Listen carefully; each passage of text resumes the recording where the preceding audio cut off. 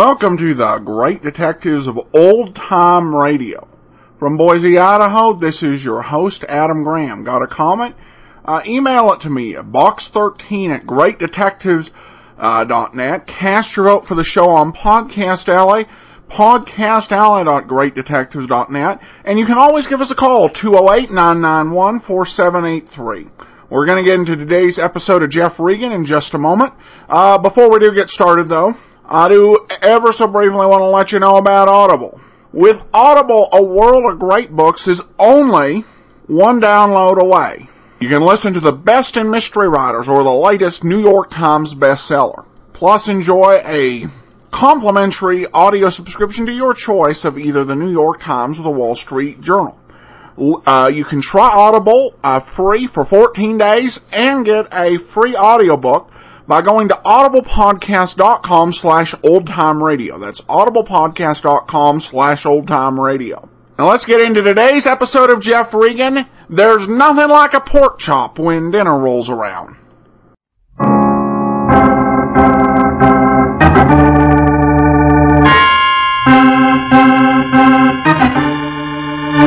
My name's Regan. I work for Anthony J. Lyon, Detective Bureau. They call me the Lion's Eye.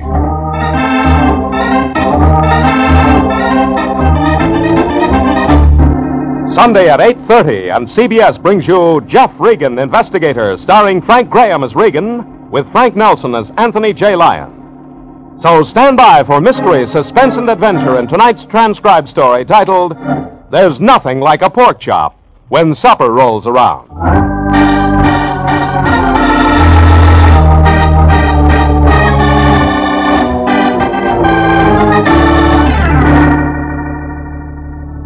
It took a heap of threatening notes to make Buddy Huckle afraid, and we had plenty of threatening notes in this one. Individual words cut from poems and pasted on plain white paper to create a message of death. If you enjoy poetry, you hate Huckle, and everyone connected with this case enjoyed poetry. Maybe it has something to do with a dictaphone that wound up telling too much and a leggy blonde that told too little. It was 3 p.m. when I checked in with my boss, the Lion, at the Detective Bureau. Somehow he looked different. Jeffrey, my boy. Then I saw he was wearing a flowing black tie. Listen to this, Jeffrey. Where's your cape, Fatso? Listen.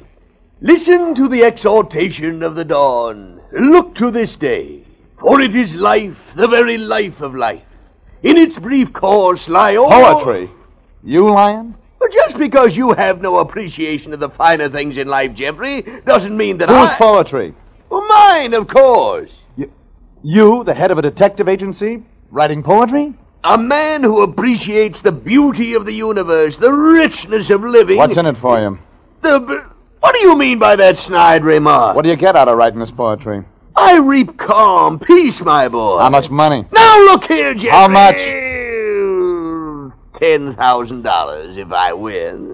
Win what? Well, our new client told me about the contest, my boy. There's a $10,000 prize for the poem, which in the opinion of the judges... I thought.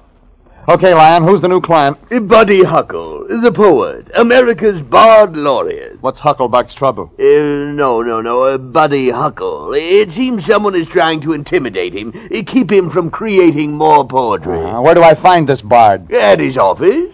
Office? Well, he has to work someplace. Now, you get right down to this address and do what you can. Did he, pay you?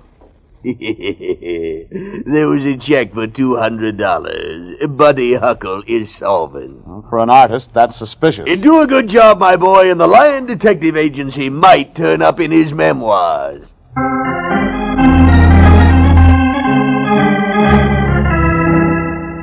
If I expected to find Buddy Huckle writing poetry in a hidden nook, I was in for a surprise. His office was on the Miracle Mile, brand new building, all glass and angles and curves. I checked the address the Lion had given me just to make sure. This was it. I squeezed into the Lucite elevator with salesmen, briefcases, secretaries, and a temperature of 110. Up in his office, there was a small desk and a little man behind it, maybe 50, with a pink seamless face and short white hair like popcorn glued to a billiard ball. May I help you, sir? You're Buddy Huckle? Just a moment while I staple these poems. My name's Regan. I'm from the Lion Detective Bureau. Oh, yes. Mr. Huckle told me you were coming. Won't you sit down? I purchased that chair from the estate of H.W. Longfellow. Where is Mr. Huckle? Just a moment while I... use the stapler. Yes. Yeah. Oh, that's Mr. Huckle now. Yes, sir, Mr. Huckle? Come in here, Laszlo. Yes, sir, Mr. Huckle. Running behind schedule today. Coming, Mr. Huckle. The little man grabbed at a stack of stapled poems and made for the inner office, his arms and legs working like a crab's. When he disappeared into the inner office, I took a look around. Hung on the wall was a certificate of merit from the Amalgamated Advertising Agencies of America, made out to Buddy Huckle. It read, in gold leaf, "Your poems move merchandise." There was a stack of magazines on Laszlo's desk. I reached for one and was about to open it when Laszlo reappeared from the inner office. Yeah. Such a busy day. When can I see the poet? Oh, soon. Oh, you've disturbed my stapler. I must have done that when I picked up this magazine. Yes, a wonderful magazine. Mr. Huckle contributes to it regularly. Uh-huh. Folk stuff. Yes. Mr. Huckle again. Yes, sir? Send Regan in, Laszlo. Yes, Mr. Huckle. I may go right in. Why, yes, but don't take too much of Mr. Huckle's time. He's a very busy man. I found Buddy Huckle seated behind a bluish cast aluminum desk. Very utilitarian. Utility, Mr. Regan. No frou-frou here. Buddy Huckle had been handsome, but now he was a gross 40. His overlarge face hung in little white puffs, damp-looking. Your turn, Mr. Regan. You don't get work done sitting in the sun. Over Huckle's desk hung the motto, "Drive." Regan, I can give you 3 minutes. You're paying for it. Hey, you're Regan, I like you. Thanks. You're utilitarian. No frou-frou. No... What's the matter, Huckle? Little white box on the desk. Huckle was dying. His lips gathered blue patches around the edges. His huge head rolled weakly. I opened his desk and found a small white box. Inside there were pills as big as bullets. I shot one into his gaping mouth and he swallowed. In moments, his body firmed and he seemed to have come out of it. Heart attack, Regan. Nothing. Have them all the time. Drive myself too hard, but that's all right. I've got money. It makes nice salad. You've given me a poem. You use a dictaphone? Of course. Did you think I wrote poetry with a quill pen and olive ink? Poem. Title. Money Ain't Salad. Money ain't salad, neighbor. Won't help you when you're down. There's nothing like a pork chop when supper rolls around. So spend your wealth, but not your health. Live wisely. Take a tip, for money sure ain't salad. It sure won't cure the grip. Signed, Buddy Huckle. America's Bard Laureate. Exactly. $100 a line. Who's giving you trouble, Huckle? Don't know. Take a look at these. Poison pen notes. Nasty business. Uh-huh. Paste-up letters. No one's handwriting appears, so you couldn't check a typewriter. Very smart. All these words came from my published poem. Individual words cut out of the poems, then pasted on a plain piece of white paper so they form a message. Read that one. One more poem with a chuckle, and death will take you, Huckle. Oh, crude poetry. Rank imitation of my product. And someone's threatening your life. Trying to scare me into not competing in this year's Hotchkiss Award for time capsule poetry. Time capsule poetry? Yeah. The winning poem is placed in a time capsule and buried for posterity by Hotchkiss University. To win means nationwide publicity and, of course, a $10,000 prize. Yeah, the Lion told me. You have any idea who might want to stop your... You're creating? No. That's why I'm paying your agency. Mm-hmm. Who publishes most of your stuff? I have a contract channeling my efforts into Folk Stuff magazine. Okay, Huckle. If you need me, call me at Folk Stuff magazine. Wait, Regan. Yeah? Regan, I'm scared. He was scared. But it didn't stop his reaching for the dictaphone when I left. I'd given him another idea for a poem when I said I was going to check Folk Stuff. The magazine was located out in the cute section of Westwood. The building was 3 stories high and constructed to look like Paul Bunyan. The elevator operator said, "Howdy, neighbor," and took me to the editorial offices. I expected to see old Father William behind the editor-in-chief's desk. But what I found was young, blonde, formed by a strict diet and exercise, dressed by Vogue, and had a voice like a warm night. Come in, Mr. Regan. The secretary said I'd find the editor-in-chief in here. Sit down, Mr. Regan. I'm the editor-in-chief. Yeah. My name's Julie. If you're a writer, Mr. Regan, I'll publish you. Well, that's not what I had in mind. Then perhaps we might do a manuscript together. That's nice, but... I'll just turn on the phonograph. I hope you like American folk music. Love it. Get so lonely working up here in Paul Bunyan. We can be lonely anywhere. People think me unapproachable. I surprise them. Sure, lady. Now about Buddy Huckle. Oh, him. Come to think of it, maybe I'd rather hear about you. How come? All this? Why, I'm in charge of a folksy magazine. Something like that. There's money in folks, Mr. Regan. I bought out this magazine when I learned how many folks there were in America. Oh. Do the, folks know about you? We don't have many folks out here in California. Mostly the sophisticated type, Mr. Regan. The kind that would take advantage of a girl if they were left alone with her. Uh-huh. But I see you want to get back to Buddy Huckle. Yeah, I had that in mind. What do you want to know? You know anyone around here that would like to see Huckle stop producing poetry? Practically all of us feel that way. Or maybe kill him? We're all of us capable of murder, aren't we, Mr. Regan? Works that way. Why do you ask about Buddy Huckle? Well, he has a contract with your magazine. You publish all his poetry. There must be some mistake, Mr. Regan. I don't publish a line of his. I nodded once because of impact. Then I nodded again to say goodbye. I left still nodding to the elevator operator who said, So long, neighbor. You know anything about Buddy Huckle? Just he's doing a big broadcast from an Oklahoma barbecue over Long Beach tonight, neighbor. I headed for Long Beach to have a long talk with Buddy Huckle. It was beginning to look like a publicity setup.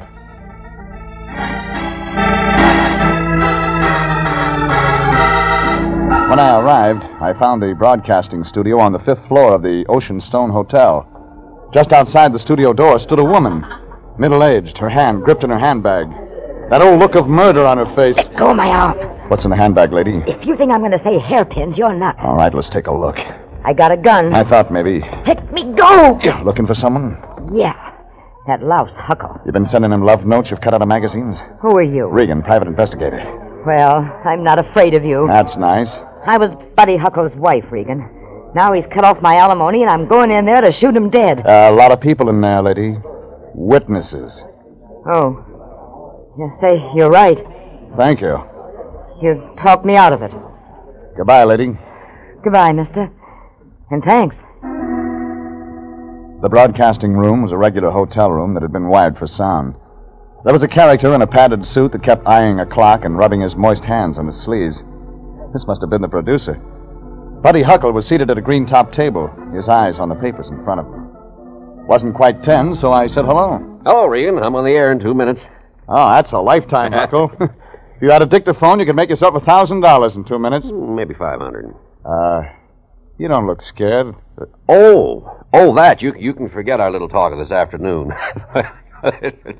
While I was dictating this afternoon, the culprit walked in, Mr. Regan. I found out who it was threatening me, sending me the note. Would you mind telling me who? Oh, nothing to worry about, nothing at all. I don't know why I was so concerned. Just figure your time and make me a refund on my retainer. A certified pleasure. Huh?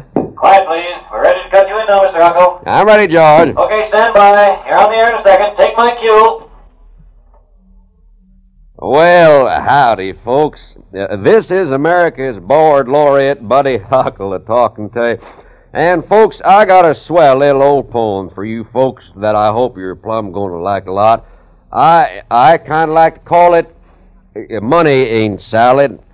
Goes, say, money ain't salad, neighbor. Won't help you when you're down. There's nothing like a pork chop when supper rolls around.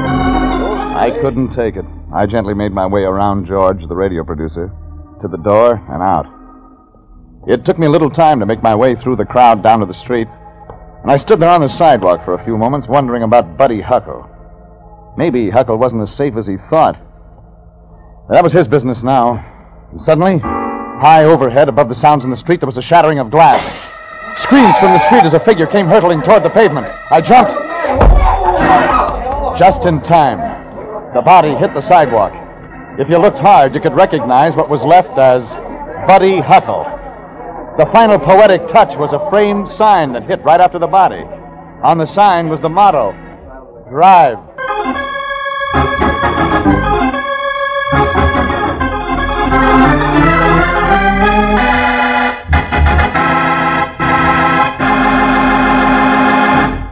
This is CBS, and you are listening to tonight's adventure with Jeff Regan, investigator, entitled There's Nothing Like a Pork Chop When Supper Rolls Around.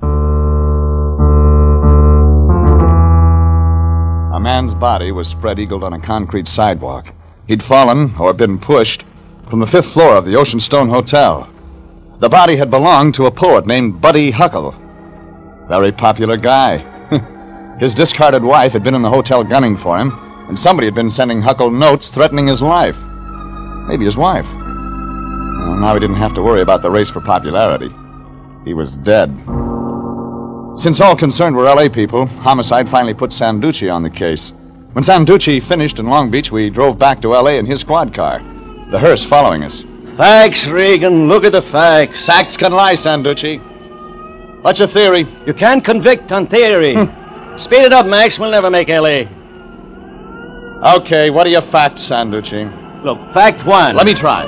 Buddy Huckle is dead. Smart boy. Fact two, he fell to his death from 5 stories up. Right. His former wife was spotted at the scene of the crime. And she was gunning for her former husband, Buddy Huckle. You said so yourself, Regan. What about George, the radio producer? He was still in the studio. Didn't see anything. Step on it, Max. There were no witnesses. There were 3. They say they saw a woman running away from the scene of the crime. Oh, you know how witnesses become confused, Sanducci. They may all be wrong. Said woman became lost in the crowd during the confusion. Yeah, and you now have an all-points call-out on Buddy Huckle's former wife. The woman is dangerous, Regan. She's armed. Well, didn't the witnesses say they saw anything else? How much you want a witness to see, Regan? Be satisfied. You know the trouble with facts, Sanducci? You gotta stop when you've got all that'll fit. Where do you place that motto that came down on top of the body? Give it time. It'll fit. Yeah, but it so happens it came from the wall of Buddy Huckle's office. Look, did you ever hear of planted clues, Regan? The dame is trying to outsmart us. She planted a sign, tried to throw us off. All right, have it your way, Sanducci. Hurry up, Max. We gotta get back to L.A. fast. Hey, why is he slowing down? Regulations. Max doesn't take orders from anybody but me. All right, step on it, Max.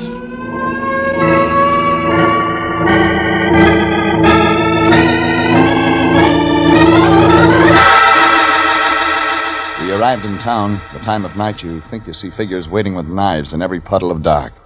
3 a.m. First, I had to check with the Lion. I made it to his apartment. There was a wafer of light coming from under his door. I walked in. The Lion was sound asleep on the couch. A pencil hanging from his mouth, sheets of scribbled paper on the floor. Come on, Lion, get off it. Hello, public library. Send me... Oh, it's you, Jeffrey. Expecting a love bandit? I must have forgotten to lock the door. One world and a lock on every door. Oh, as a matter of fact, I was working on my entry for the Hotchkiss Award for Time Bomb Poetry. Capsule. Oh, yes. I have another stanza, Jeffrey. Listen. The glory of action, the splendor... Lion, our client is dead. Dead? Oh, but that's horrible, my boy. When? No How? time for that. Look, I gotta have your help to find Buddy Huckle's former wife. Yeah, but I'd planned on spending the rest of the night working on my poem. Her first name is Mona. That's all we've got. You've got to find her while I check on a dictaphone and a blonde editor. Oh, a description, Jeffrey. About 5'10", medium build, brown hair. Last seen in Long Beach wearing a yellow cotton dress, no hat. You're racing the police on this one, Lion. And when you get her, hang on, but be careful. She's wanted for murder. For what I needed, there was only one place to go now. The inner office of the late Buddy Huckle.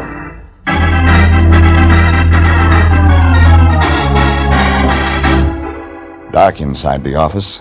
Very. The door to the inner office was locked. None of my keys would work, so I used my shoulder.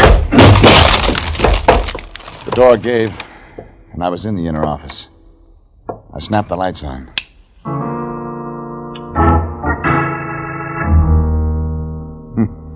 When a man's just dead and you're in his room, you keep looking around for him. And I was alone, and I saw what I wanted, the dictaphone. I played the wax roll that was on the machine. Sign the Bard Laureate, Buddy Huckle. I heard a lot of stuff. Poems, mostly, delivered in his rapid-fire manner. Then I heard myself. You used a dictaphone? Of course. Do you think I wrote poetry with a quill pen and mauve ink? Poem. Title. Money ain't... I lifted the playback head. For luck, I tried the end of the dictaphone record. This was really good. The sign comes, the silent thrust of death by the tempered blade. Sharp, sweet sharpness. I refuse to read any more of this tribe. Yeah, that didn't sound like Buddy's rhyming cry-pie type of poetry. I played the very end of the record to get the signature, signed Buddy Huckle. But instead I got... You've made me read this, but I won't sign this lousy poem. That was the end of the record. Suddenly, without looking up, I knew there was someone standing behind me. You're Regan. Mona! I saw you earlier, now I see you again. What are you doing here? I ain't so dumb I don't know the cops are after me. Well, they probably know you're here right now. I snuck in. Now, you're not going to reach into that purse for your gun again. I hocked it in an all-night joint. Well, look, why don't we just sit down quietly and talk, Mona? Yeah, well, I ain't so dumb I don't know what you're trying to do, mister. What am I trying to do, Mona? Well, I just came here to see if maybe Huckle made out an alimony check for me and maybe didn't mail it. That's what I'm trying to do? I need all the money I can get now that the cops are hot after me for something I didn't do. You're sure you didn't push Buddy Huckle through that window, Mona? I ain't got the strength. Guess not. I need dough to run away from the cops, Mr. Regan. Maybe you could take my case, huh? I got $6 for the gun. Well, maybe I can help you, Mona. Look, hole up in the Rounder Hotel. Give a fictitious name. The police are liable to check this office. Gee, you've been real good to me, Mr. Regan. You took my case, and here's my $6. No thanks. We'll take it up with the Lion later. The Lion? Never mind. But find that hotel. I've got to find an editor-in-chief.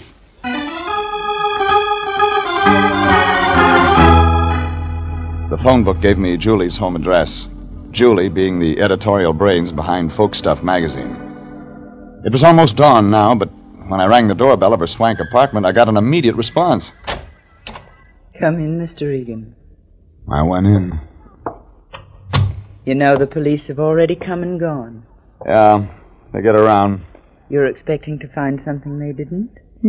Thought maybe. Drink, Mr. Regan. Well, it has been a long night. Say when. Now. Rugged individualist. Decided to do that manuscript with me? Not what I had in mind, lady. Maybe you'll tell me what you did have in mind. You were closer to Buddy Huckle than most people know. Just so, sir. Huckle had a reputation as a poet. He set you up as editor of Folk Stuff magazine. But you were pretty rich, even for his blood. You know, you're wrong, Mr. Regan. I am? But it makes a good story. More? Why don't you try? Maybe it'll make more sense. The magazine Folk Stuff does belong to me, Mr. Regan. No strings. Although Huckle did like to spend money on women, I wasn't one of them. Sounds good. Go on. Buddy Huckle had a reputation that helped sell my magazine. There was only one thing. He couldn't write poetry. Oh. So when you told me that Huckle didn't write a line that went into Folk Stuff, you weren't lying, huh? Even I couldn't stand his poetry. I made little changes here and there in every line. It gave me a sense of accomplishment. He didn't seem to mind. Well, lady, I guess that's all here. Oh, Mr. Regan. Lonely Julie grabbed my lapels, held me tight, and kissed me, but I managed to break away after a while. I had to leave in the line of duty. And the man I had to see was the one that had last seen Buddy Huckle alive. George, the radio producer. I reached him at his home. Mr. Regan. You produced Buddy Huckle's broadcast at the Ocean Stone Hotel last night. Lousy show, no fire. Yeah, but you were the last man to see Buddy Huckle alive. No, there must have been somebody else. You followed Huckle out into the hallway after the... Lied to the police. You must have seen something. What? I stayed in the studio. Talk, George. Open up. Ow! I don't want to get mixed up in it. Talk. Let me alone. Now. All right. I got a police record back in Shy, Regan. You won't... No deals. But make it the truth. Okay. It was just I didn't want to get mixed up in no killing. What'd you see? I followed the star out of the studio like I always do to tell him it was a great show. Yeah? Only when I opened the door, I saw this little guy pop out of the crowd and plant his 2 hands against the star. Buddy Huckle. Yeah, and push him through the window. Thanks, George. That's all I need. I tried to step back before I saw it happen. I got a record, Regan. Sure. Try not to worry, George. Everything may turn out all right. The little man, George, had seen push Huckle out of the window, could be Laszlo, Huckle's secretary. I checked all morning trying to find Laszlo, but he'd disappeared from the face of the earth. Then I got to thinking what kind of a guy Laszlo appeared to be. A thinker. Now, where would a thinker type go to hide if he was afraid of something? Someplace familiar to give him a sense of security, yet off the beaten path. It hit me. Sure. The public library.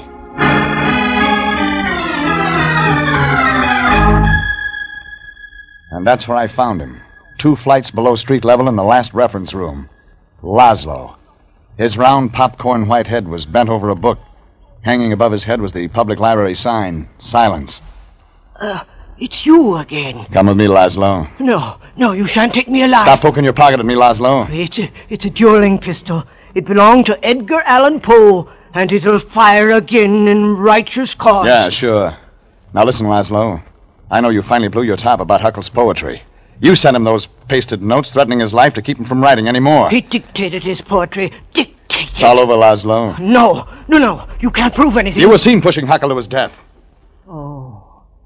But I just couldn't stand it any longer. Today, after you left, I held this dueling pistol to his head and made him dictate one of my poems for spite. And then I resigned. Go on. He put money ahead of art. With his reputation, he was going to win the Hotchkiss Prize without their even looking at his work, while my poetry would go begging. Do you realize that I am one of only 4 men in the world who really understands Gertrude Stein? Go on, Laszlo. I didn't want to hurt him, just frighten him into ceasing to write poetry. You followed him to the broadcast last night. Yes, it was the last resort. I was going to interrupt the broadcast, tell the world he was an imposter, not a poet. Yeah, but you had the motto from his wall with you. Yes, positive proof of his inartistic approach. His motto was drive. But I couldn't go through with it. I was leaving when... You saw Huckle leave the scene of his latest triumph, the broadcasting studio. This was too much. You killed him. I was blind with rage. In pushing Huckle, you dropped the motto out of the window, huh? Well, I don't know. I don't remember. It all happened so fast. Let's forget the dueling pistol, Laszlo. Just come along quietly. No, you shan't take me alive. Hand that gun over, Laszlo. No, stand back! The dueling pistol went off in his hand. The bullet cracked the ceiling. I grabbed the gun away from Laszlo. He didn't put up much of a fight. And then I led him from the library as quietly as possible.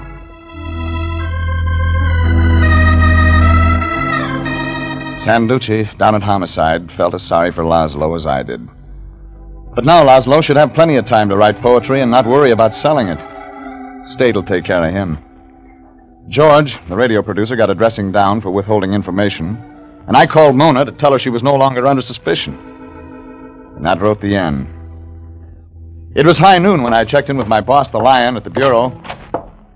He was reciting. Oh, yesterday is but a dream, and tomorrow is only a vision. You still can enter the poetry contest, Fatso? Of course, my boy. The 10,000's as good as mine. I've just completed my work of art. Okay. How does it go? Oh, it's classic, Jeffrey. Reminiscent of ancient Sanskrit poetry. In translation, of course. Well, I've had a hard night, but I'd like to hear it. Well, you've heard most of it. I'll just give you the ending. Go on. And tomorrow is only a vision. For today, well lived, makes every yesterday a dream of happiness. Oh, that's real fine. Oh, yes. And every tomorrow a vision of hope. Why are you walking around? Oh, just looking, Lion. Now, you just sit still while I finish. Look well, therefore, to this day. Such is the salutation to the dawn. Aha! What's this in your wastebasket? Nothing, Jeffrey. A library book. Give me that. Oh, no. The cleaning woman must have dropped it there. What title of book? Great Poems by Unknown Poets. Yeah. Well, since nobody claims them, Jeffrey, it would be a shame to see them go to waste.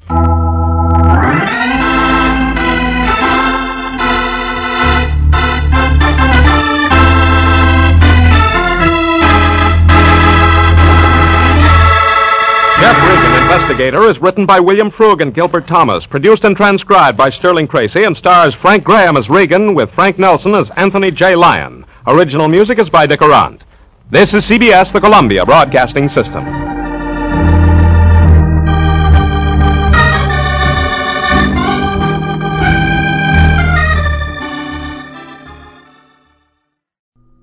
Welcome back. Well, that had to be the most cynical episode about poetry ever. This may be my least favorite episode of Jeff Regan so far. I really didn't buy the mystery here. It had its moments, but maybe it was a little silly. We'll see next week's show. That'll be our last episode of Jeff Regan, with Father Brown coming in 2 weeks, and then 2 weeks after that, we'll be getting into Nero Wolfe. All right, well, we turn to listener comments and feedback. Got this comment from Dan on our premium page. How about an Android app? Thanks, love the show. The big thing about any additional apps for additional systems, designing these sort of things really is not my specialty. Don't really have any particular skill. What we are able to offer on the iPhone app is because it's been Wizard Media has basically taken care of the design part. The reason that the iPhone will generally have more apps is that Apple makes it really affordable for companies to make apps for the iPhone, but it's quite a bit more expensive for things like BlackBerry, but that may be changing in the future. We'll see where Wizard Media wants to go in terms of adding additional app platforms, but I've not received anything from them yet. If that opportunity comes up through Wizard, we'll definitely do it. All right, and we have two more comments. Love the show. I listen to it every night, and great show off Podcast Alley. Well, thank you so much for your support. It is much appreciated. We'll be back tomorrow with Let George Do It. Send your comments in to box13@greatdetectives.net. Cast your vote for the show on Podcast Alley, podcastalley.greatdetectives.net. And you can always join us on Facebook, facebook.greatdetectives.net. From Boise, Idaho, though, this is your host, Adam Graham, signing off.